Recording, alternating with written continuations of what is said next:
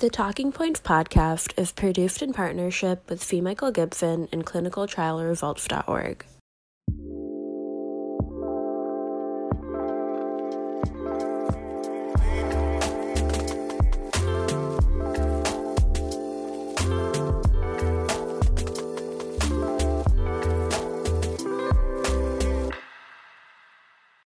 Hi, Mike Gibson coming to you live from ACC 2022, and I'm joined by Marie-Sophie de Kooning, and we are talking about yet another attempt to limit injury in ST elevation MI, this time with sodium thiosulfate. So talk to us a little bit about why you did what you did and what you did and what you found. Okay, thank you. Now, the ultimate aim of our trial was to reduce infarct size in patients presenting with STEMI, since it's still an unmet target within We've STEMI. tried a lot of times to make that better. Yes. So I'm excited to see what you're going to say. So we hope we can reduce infarct size with the ultimate aim to improve prognosis. Therefore, we use the sodium thiosulfate as investigational compound, which is a strong antioxidant and HCS donating compound. And for HCS donating compounds, a lot of preclinical evidence, both in small and large animals, was available. And therefore, we administered to patients that presented with the first STEMI sodium thiosulfate before reperfusion and at 6 hours thereafter. Otherwise, patients were randomized to matching placebo. And at 4 months, we investigated, or we obtained myocardial infarct size and several other secondary outcomes.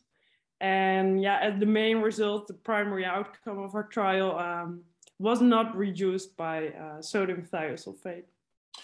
So let me ask you a few details, Marie-Sophie. How did you measure infarct size?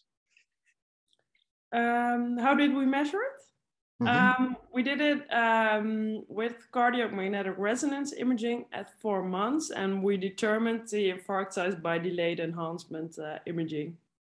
And did you just measure it in grams, or did you measure it as a percent of the area at risk? What was the method? We measured it as a percentage of the area at risk. And how did you measure area at risk? That's always a tricky one. Oh, no, I'm sorry. We measured it as a percentage of the total LV mass. Good. Total LV mass. That's really good. Now, we published a paper a year or two ago showing that there's a lot of variability, as you can expect, in LV mass. And so you have to adjust for LV mass in making this assessment, because people with hypertension, et cetera, bigger males will have bigger LV size. So it's an interesting concept. How do you adjust for total infarct size? And did you look at anything else, any other signals like LV function, anything else, any signals that were positive anywhere? As secondary endpoints, we investigated left ventricular ejection fraction at the same CMR of cardiac magnetic resonance imaging at 4 months. And we also investigated NT-proBNP levels at 4 months and enzymatic infarct size at hospitalization. I see. And all of those were negative as well? Yeah, all of those is negative as well. Did you include inferior MIs with anterior MIs? You know, most of the signal is in the anterior MIs. You can't really these days reduce the infarct size in inferior MIs. So was this all comers or was it anterior MIs? It was an all-comer study, and we had no restrictions for anterior versus inferior MI, but to reduce heterogeneity, we applied a stratification for patients with anterior MI versus non-anterior MI. And did you see any heterogeneity in the signal? Did things trend in the right direction in the anterior MIs? No, the treatment effect was consistent. Both locations of MI.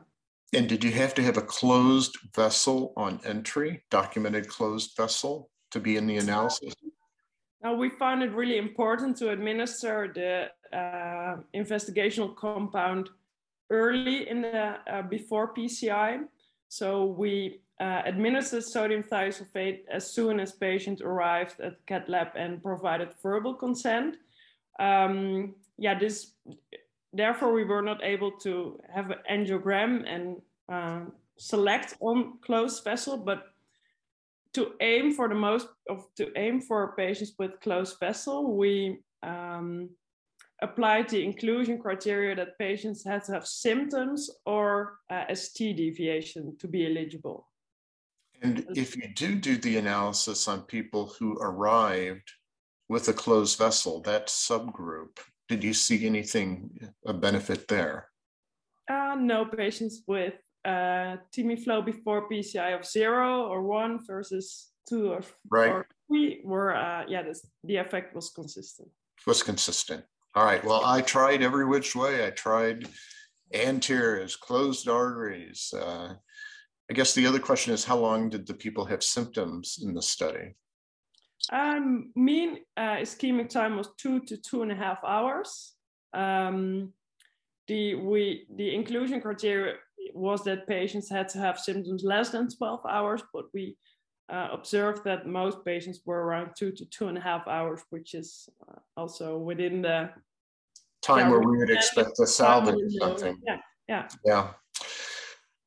All right. Well, you just joined the club. I've been in this club for quite a while. We've tried many times with many agents to minimize the generation of superoxides, to minimize, the oxidation, and to improve the health of the mitochondria, preserve mitochondrial integrity. And we haven't really succeeded. I think the only things that have really succeeded are possibly hypothermia in anterior-MISE, possibly high-dose adenosine in anterior-MISE, and possibly high-dose oxygen infusion in anterior-MISE.